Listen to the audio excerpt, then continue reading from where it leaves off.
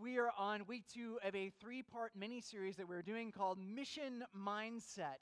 In this series, we're going through 3 missionary sermons preached by the great apostle Paul, who was arguably the greatest missionary, the greatest evangelist, other than Jesus himself, in the history of the church. This week, we find ourselves in Acts 17 as Paul preaches in Athens, specifically at the Areopagus atop of Mars Hill. This is God's Word. Acts chapter 17, we'll be reading verses 16 through 34. Let's give our attention to the reading of God's Word. Now, while Paul was waiting for them at Athens, his spirit was provoked within him as he saw that the city was full of idols. So he reasoned in the synagogue with the Jews and the devout persons, and in the marketplace every day with those who happened to be there. Some of the Epicurean and Stoic philosophers also conversed with him, and some said, "What does this babbler wish to say?" Others said, "He seems to be a preacher of foreign divinities," because he was preaching Jesus and the resurrection. And they took him and brought him to the Areopagus, saying, "May we know what this new teaching is that you are presenting? For you bring some strange things to our ears.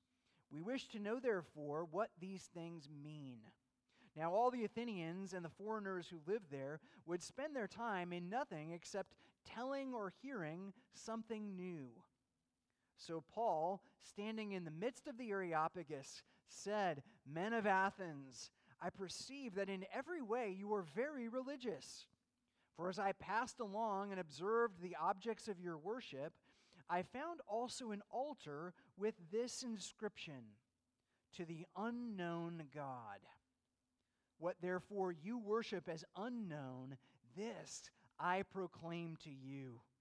The God who made the world and everything in it, being Lord of heaven and earth, does not live in temples made by man, nor is he served by human hands as though he needed anything, since he himself gives to all mankind life and breath and everything. And he made from one man every nation of mankind to live on all the face of the earth, having determined allotted periods and the boundaries of their dwelling place, that they should seek God in the hope that they might feel their way toward him and find him. Yet he is actually not far from each one of us. For in him we live and move and have our being. As even some of your own poets have said, for we are indeed his offspring. Being then God's offspring, we ought not to think that the divine being is like gold or silver or stone, an image formed by the art and imagination of man. The times of ignorance God overlooked, but now he commands all people everywhere to repent, because he has fixed a day on which he will judge the world in righteousness by a man whom he has appointed. And of this he has given assurance to all by raising him from the dead. Now when they heard of the resurrection of the dead, some mocked, but others said, "We will hear you again about this." So Paul went out from their midst, but some men joined him and believed, among whom also were Dionysius the Areopagite and a woman named Damaris, and others with them. This is God's word. Let's go to him in prayer. O Lord our God, we seek your guidance as we study your word. We want to know you. We want to be known by you. We want to make you known to our friends, to our family members, to all those that we encounter. We pray, Lord God, that you would accomplish this. Give us understanding. Give us love, a heart for the lost. We pray this in Jesus' name. Amen. Lately, I've been reading a lot about the rise of the nuns. It almost sounds like a bad zombie movie, doesn't it? The rise of the nuns. Well, what are the nuns and why are they rising? The nones are people who don't belong to any organized religious group. When asked to describe their religious views, who or what they affiliate with, these are the people who check the box marked none. N-O-N-E none, not N-U-N none. The N-U-N nuns presumably check the box marked Roman Catholic, but I digress. What do the nones believe about God? Well, most of them, you might be surprised to know, do in fact believe in God. There are some atheist nuns, but the vast majority of them worshiped what the Athenians might know as the unknown God. In other words, the God of the nuns exists, he's just a little bit hard to pin down. He's a fairly open-minded deity. He wants you to be happy. He wants you to be nice to people. He doesn't really judge people, unless, of course, you said something mildly offensive on social media 13 years ago, in which case you are eternally condemned. But other than that, he's a lot like Morgan Freeman. Old, wise, nice speaking voice. This is the God of the nuns. The question is the God of the nuns the real God? Who is the real God? Can we know the true and living God? According to the Apostle Paul, we can. We can know the true and living God. Verse 27, he is actually not far from each of us. And not only can we know God, God wants us to know him, and he wants us to make him known. So how do we make God known? Do we preach? Do we pray? Do we hand out copies of the Bible? Do we simply live a good and loving life, a life of service to our friends and neighbors, hoping that other people will see the face of Jesus as we love and as we serve? In an effort to answer some of these questions, we travel to Mars Hill, to the Areopagus, where the Apostle Paul preached one of the most famous sermons in the New Testament. Some have described this as the gospel for philosophers, the gospel for artists and intellectuals, the gospels for the cultural elite. And I think that there's certainly some truth in that. But I like to think of this as the gospel for seekers. I like to think of this as the gospel for nuns. I like to think of this as the gospel for anyone who has ever wondered, who am I? Where am I going? Who is God? What does God want? Can we know? How do we know? If you're taking notes this morning, I want us to ask 3 big questions about how Paul made the knowable God known to the people of Athens. Our first big question is, where did Paul go? The second big question is, why did Paul go? And the third big question is, what did Paul say? So, where did Paul go? Why did he go there? And what did he say? How did Paul make the knowable God known to the people of Athens? Are you ready? Let's take a closer look. We begin with our first big question, which is, where did Paul go? After leaving his friends, Silas and Timothy, in the city of Berea, Paul traveled on to the city of Athens. Verse 16. Now, while Paul was waiting for them at Athens, his spirit was provoked within him as he saw that the city was full of idols. Athens was one of the most important cities in the Roman Empire. Athens was the birthplace of democracy.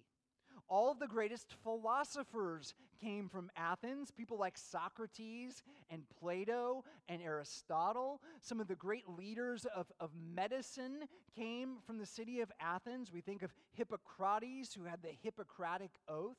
Some of the greatest artists of the ancient world were from Athens. We think of Aeschylus, who was the father of the ancient Greek dramas. Athens was a city like New York City, Los Angeles, Oxford, Cambridge, and Bruton, Alabama, all rolled into one. All of the greatest people came from the city of Athens. So what's the lesson here? I think that God is telling us that if we want to reach the world with the gospel of Jesus Christ, we have to reach cities like Athens.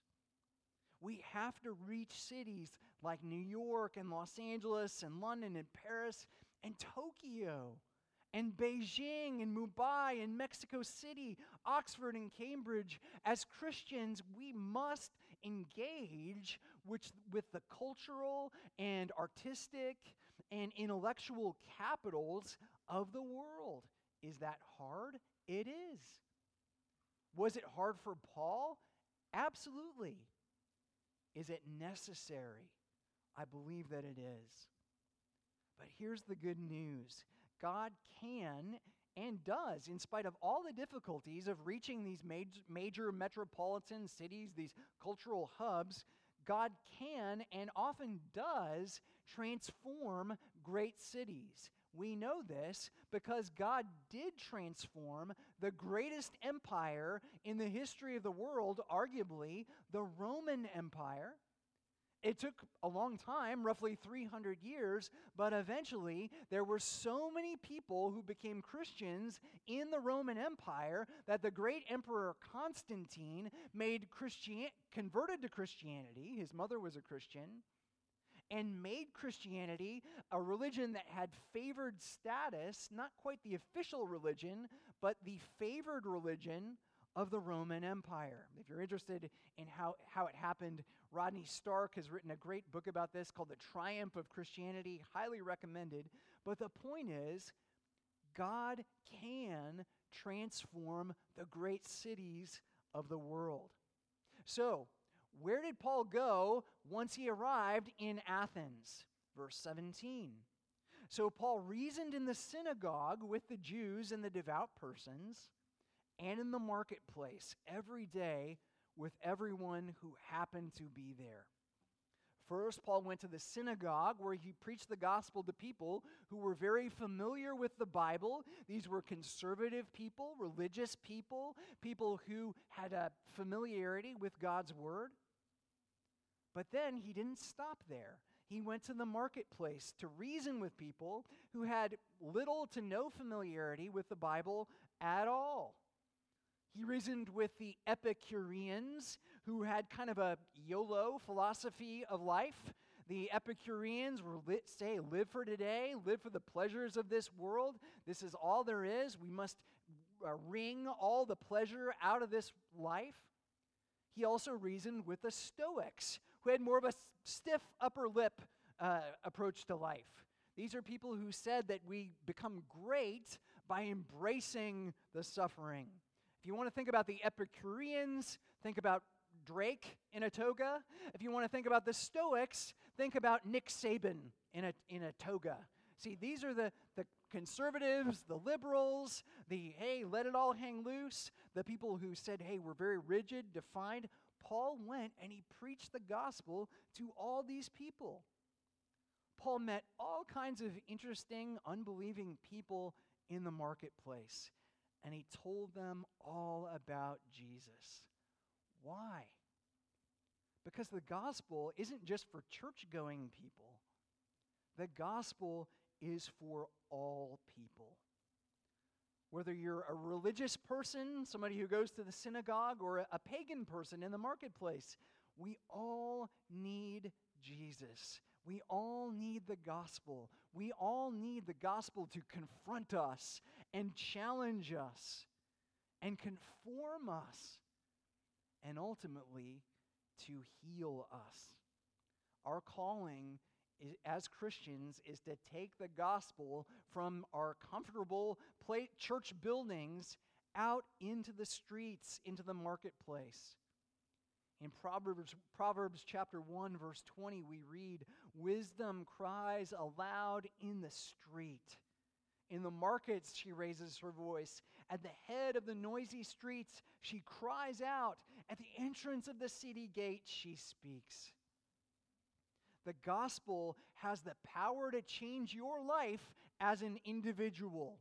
If you believe the gospel of Jesus Christ, that we are sinners who are saved by God's grace, if you put your faith in Jesus Christ, the Spirit will come into your life, and your life will be transformed on a personal, individual level. But the gospel does so much more than that. The gospel that transforms individuals also has the power to change the world. The gospel can change cities. The gospel can change families. The gospel can change schools. I've seen it. The gospel can change prisons. I've seen it. There is no limit to the power of Jesus. There is no limit to the power of the gospel. So speak up. Speak up. Now, you don't have to be obnoxious about it. Paul wasn't obnoxious about it. But raise your voice in the marketplace. Raise your voice in the streets. The gospel is beautiful. God is glorious. Jesus is amazing. This world is not all that there is. There is a future. There's hope because of Jesus. There's resurrection. Where did Paul go? He went to Athens. He went to the synagogues. He went to the marketplace. So should we. The whole earth is our mission field. We are called to make God known. Second big question, why did Paul go there? Paul went to Athens and to the synagogues and to the marketplace and eventually to the Areopagus, this place called Mars Hill, because he hated the idols and he loved the people. In fact, I think you could go so far as to say that he hated the idols because he loved the people. Verse 16, "Now while Paul was waiting for them at Athens, his spirit was provoked within him as he saw that the city was filled with idols. So he reasoned in the synagogues with the Jews and the devout persons, and in the marketplace every day with those who happened to be there." So first, Paul was provoked, and this provocation, this troubling in his spirit, led Paul to reason. So what does that mean? What does it mean when we say that Paul reasoned with people in the synagogues, that he reasoned with people in the marketplace, that he reasoned with people who didn't know God? Well, one of my old pastors, Pastor Tim Keller, makes a very helpful observation here. He points out that the word that we translate reason or reasoned doesn't mean sort of a general type of reasoning, sort of an intellectual arguing or back and forth dialogue. It refers specifically to Socratic reasoning. It refers to the Socratic method of dialogue and discussion. Now, some of you, like me, maybe you were in Philosophy 101 class a long, long time ago, and so you need a little bit of a refresher. So, what is the Socratic method? Here's what it is. With the Socratic method, the goal isn't simply to proclaim, nor is the goal simply to dialogue, sort of back and forth. Paul didn't go there and say, "Hey, all you pagans, all you idolaters, you're going to hell. Good luck with that. I'm out of here." That's declaring. He also didn't dialogue with them in the sense of saying, "Hey, you guys worship all these idols, and you think they're good, and so I think they're bad. Why don't you tell me why you think they're bad, and I'll tell you or why they're good and why they're bad." And you kind of have this back and forth dialogue. That's not what it is. Socratic method means you use your imagination to enter into the worldview of another person so that you can critique that worldview on its own terms. It's about listening to people and caring about people, so much so that you can learn to think like them, not to adopt their worldview, but to critique their worldview as a friend and not an enemy. That's how Paul entered into the lives of these people. Socratic reasoning says, I see all these statues. I see that you're very religious. Tell me about that one. Tell me about this statue to the unknown God. Why would you build that? Is it possible that all of these other gods that you're worshiping are in some ways not answering all the deepest questions about who is God and what does he want and why am I here? What if you could know this unknown God? Wouldn't that be amazing? Wouldn't it be great if you could have a personal relationship with the great unknown God who stands above and beyond all of these false gods that you're worshiping? See, do you see the difference? He's not declaring, you're wrong, repent you pagans. He's not dialoguing, hey, maybe we're both right. Let's just hear everybody's point of view. He's reasoning, listening to the Stoics, listening to the Epicureans, learning what they believe so that he can show them how much greater the God of the Scripture is, how much more beautiful and profound and poignant the gospel of Jesus Christ is. Now that's hard. It's a lot easier to just proclaim. It's a lot easier to not have an opinion at all. Hey, maybe we're both right. It's especially difficult when the people that you're trying to reason with are ridiculing you while you're reasoning with them. That happened to the Apostle Paul. They said, hey, what does this babbler have to say? That's not nice, is it? I would feel very bad if someone in this church afterwards said, hey, what were you babbling about today? I kind of lost track, somewhere in the middle. You had 37 points and then some sub-points, and so you're just babbling on. That would hurt your feelings, right? Our feelings will get hurt if we engage this way. Our feelings will get hurt if we enter in to the brokenness and pain and confusion and heartache of the world. It's much easier to keep the unbelieving world at arm's distance, at arm's length, saying, hey, I don't really want to know you. I don't really want to get involved. But that's what Jesus did for us. Amen?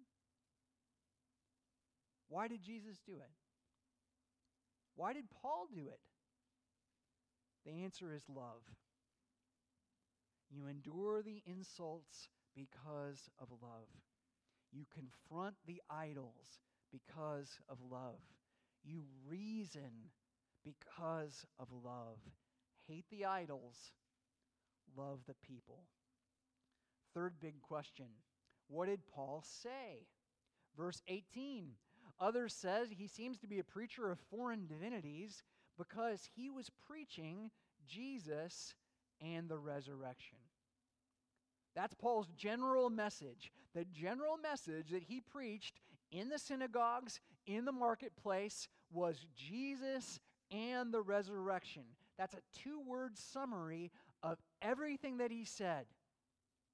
Every time he would go to the synagogues, every time he would go to the marketplace, he was like a jeweler, examining the same gospel diamond from different angles as he applied it and thought about how it reached the people that were there.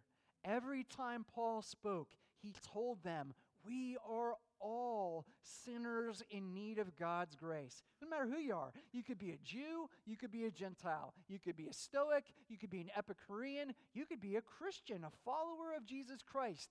We are all sinners who need God's grace. And God has given us the grace that we so desperately need in the person of his Son, Jesus Christ. The good news of the gospel is that God the Father sent God the Son, Jesus Christ, to the cross in our place. Because of Jesus, because of his death, we are reconciled to God. That means no more guilt. That means no more shame. That means no more condemnation, no more curse. And in order to confirm that Jesus is who he said that he was, the Lamb of God who takes away the sins of the world, one with God, the revealer of God, in order to prove that this was actually true and that his sacrifice actually effectuated the thing that it was designed to effectuate. Jesus rose from the dead, which is God's message to everyone in the world, including us, including the ancient Athenians, including people who are in China and South America and Asia, everywhere in the world, that Jesus is the Son of God, that the King is not dead, that he is alive, that he is seated on the right hand of God the Father Almighty, the maker of heaven and earth. Because of Jesus, death does not get the last word. Because of Jesus, disease does not get the last word. Because of Jesus, disaster does not get the last word. Because of Jesus, grace gets the last word. And life gets the last word. And joy gets the last word. And hope gets the last word. And peace gets the last word. Isn't that good news? That is great news. Jesus and the resurrection, that is the general message that Paul would preach day after day after day in the synagogues and the marketplaces among anyone who would listen. Now, what about this specific message that Paul preached to the people on Mars Hill? What did he say to them? These people who called him to have an audience with him to preach the gospel, what did he say? Now, his first point is very interesting. He says, first of all, I see that you are very religious people. Now, why would he say that? Is he kind of trying to make a connection with them? Is this a compliment? Is he flattering them? I don't think it's a compliment. I think it's true, but I don't think it's meant to be complimentary at all. They had statues of false gods all over the place. Mars Hill, the place where they were, was named after the Roman god Mars, who was the god of war, also known as Ares, which is why they called it the Areopagus. These people worshipped hundreds and hundreds of false gods. So do we. We worship hundreds and hundreds of false gods. In fact, I think that if Jesus were to come here today and preach a sermon to us, he may begin by saying, men and women and children of Pensacola, I see that you are very religious. And I think he would say that not because of all the church buildings we have in the city, but because of all the idols in our heart. Now, what do I mean? Why do I say that? Here's a helpful definition of idolatry to help think through this from Tony Merida. He writes this, great definition. He says, an idol is anything to which we turn when we need something that only Jesus can provide. Let me read it again. An idol is anything to which we turn when we need something that only Jesus can provide. So, you think about your own life. You think, well, I need to be loved. I need to be appreciated. I need to be respected. I want excitement. I want adventure. I want my life to count. I want to leave my mark in this world. I want to leave a legacy that outlives me. Where do I go? Where do I get that? Well, I'll get married. Then all my problems will be solved, right? All the married people are laughing. My wife will give me the respect that I so desperately need, sometimes. My husband will give me the love that I want at the bottom of my heart. Sometimes he will. My children will love me. My children will respect me. Yeah, that is a thing that happens sometimes. Who will satisfy the deepest longings of our heart? And Paul's answer, the Scripture's answer, Jesus' answer is only him, only Jesus. If we settle for anything less, then we are worshiping an idol. We are all religious people. We're all looking for answers to our deepest questions. We're all searching for something or someone to give us what only Jesus can give. Our ultimate problem, the problem underneath all of our problems, according to the great theologian Martin Luther and the not so great theologian me, is idolatry. As the great theologian John Calvin said, our hearts are idol factories. We're constantly churning out false gods, false sources of hope, false sources of joy. And so Paul looks at us and says, men and women of Pensacola, I see that you are very religious people. Now, Paul's second point is this.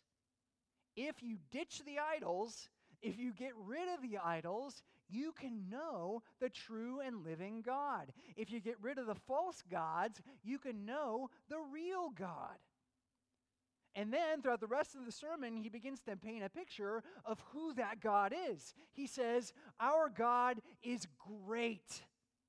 Our God is the creator of the universe, the heavens, the earth, the seas, and all that is in them. From the largest animal to the tiniest microscopic organism, our God is the creator of all things. And not only is our God the creator, our God is the sustainer. He upholds the world by the word of his power. Every moment of every day, he's got the whole world in his hands. In him we live and move and have our being. Our God is sovereign. He is the God not only of one nation, the nation of Israel, he is the God of all nations. He is the God of the Romans, the Athenians, the Ephesians, the Philippians, every people group that is or was. The Lord our God is sovereign over all. But that's not all. Not only is our God great, our God is gracious. He's not a God who stands far off, hurling down lightning bolts from the top of Mount Olympus. Our God is near. We are his offspring. In him we live and move and have our being. He wants us to know him. He wants us to find him. He wants us to have a relationship with him. Someday he's coming back, and all will see as the Lord our God will send Jesus to judge the heavens and the earth. Someday, Paul tells the Athenians and us, it will be too late to receive Jesus as your Savior and your Lord. That's the bad news. Time is not endless. Our universe is not eternal in the sense of it will go on like this forever and ever. We are headed toward a final act, a final culminating move in which Jesus comes to judge the living and the dead. The good news is right now, it's not too late. Right now, today, is the only moment that we have promised to us. And so I urge you to repent and believe the gospel.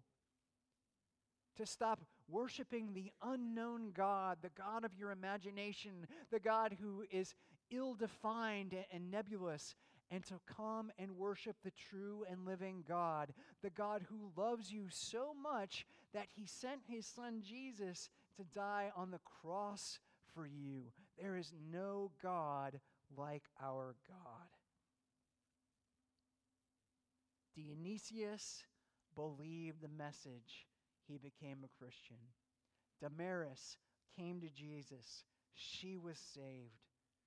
No matter who you are, no matter what you've done, come to Jesus and you will join the international family of God, the family from all nations, the family that belongs to him.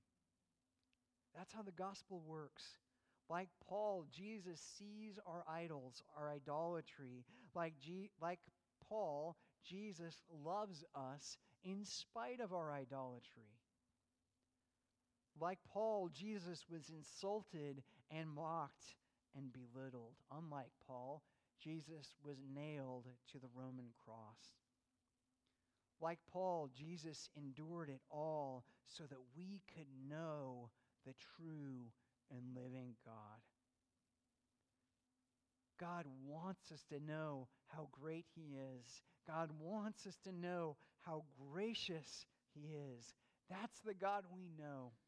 That's the God we love. That's the God we worship. Let's go to Him in prayer.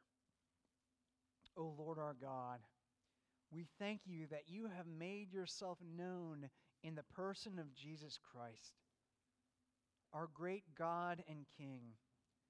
If there's anyone listening within the sound of my voice who does not yet know You, I pray that You would reveal Yourself to them as the great and gracious God, the God who will come back one day to judge the heavens and earth, the God who has already made provision for His people by laying His wrath upon His Son, Jesus Christ, so that we might receive grace and mercy and peace. Hear our prayer, Lord God. Forgive our sins. Empower us to make You known. In Jesus' name we pray. Amen. This time in our worship service, we're going to give back a portion of what God has given us in the form of our tithes and offerings. This is something that we do as Christian people, specifically Christian people who are members or regular attenders of this local church, so that we can do the work of ministry in this community. And so if that's you, if you're a member or regular attender, we encourage you to give as God moves in your heart to give. For the Lord loves and blesses cheerful givers. Let's do that now.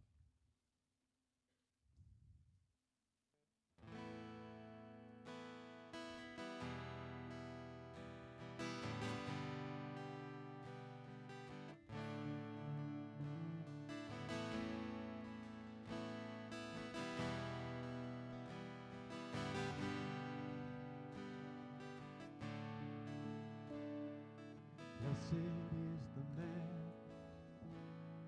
who walks in Your favor, who loves all Your words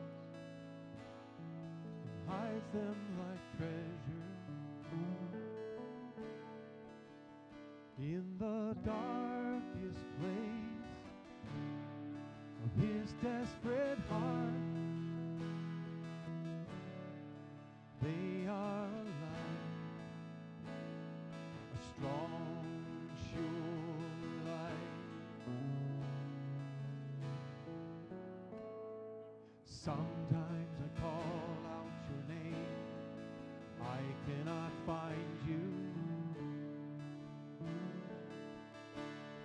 I look for Your face, but You are not there. By my sorrows, Lord, lift me to You. Lift me up to Your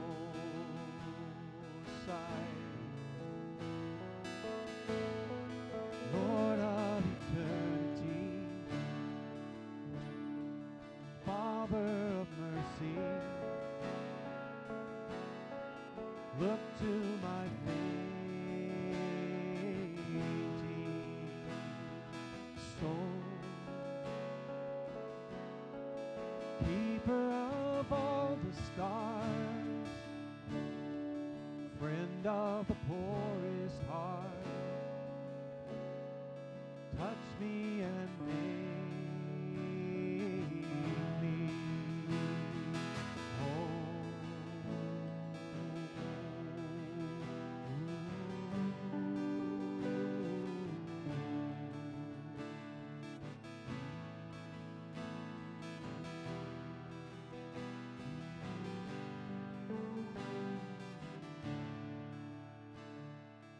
You are my defender. Who is against me? No one can trouble or harm me if you are my strength. All I ask, all I desire is to live in your house all my days. Lord of eternity, Father of mercy, look to my fainting soul. Keeper of all the stars, friend of the poorest heart, touch me and make me whole. Lord of eternity, God of all mercy, come to my troubled soul. Keeper of all the stars, friend of the poorest heart, touch me and make me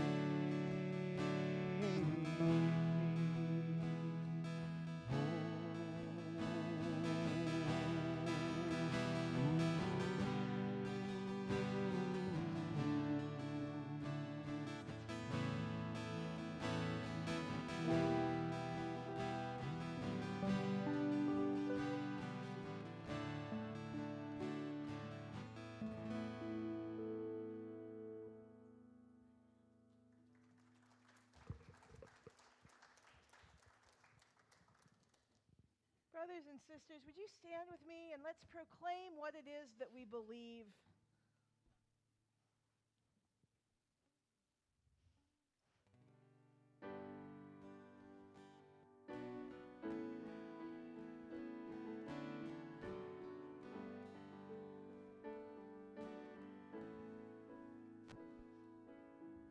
Our Father everlasting, the all-creating one, God Almighty, through your Holy Spirit, conceiving Christ the Son, Jesus our Savior. I believe in God our Father, I believe in Christ the Son, I believe in the Holy Spirit, our God is three in one. I believe in the resurrection, that we will rise again, for I believe in the name of Jesus.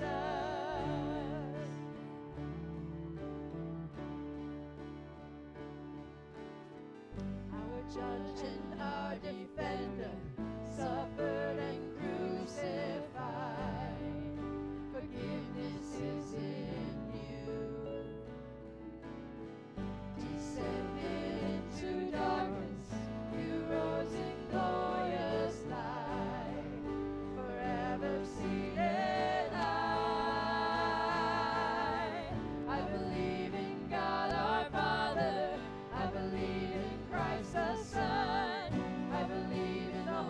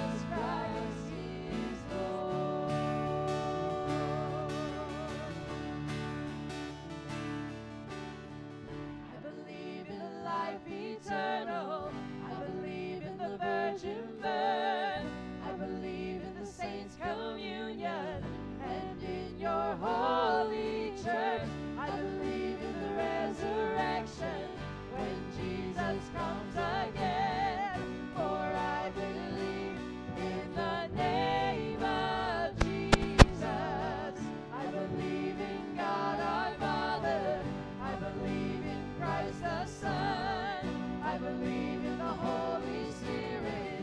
Our God is three in one. I believe in the resurrection, that we will rise again. For I believe in the name of Jesus. For I believe in the name of Jesus. Amen. Hear now the benediction, God's good word for you, his people. And now may the Lord bless you and keep you. May the Lord make his face to shine upon you and be gracious to you. May the Lord lift up his countenance upon you and give you peace, now and in the life to come. Amen. Let us go forth and serve the world in honor of our Lord and Savior, Jesus Christ. Thanks be to God. Amen.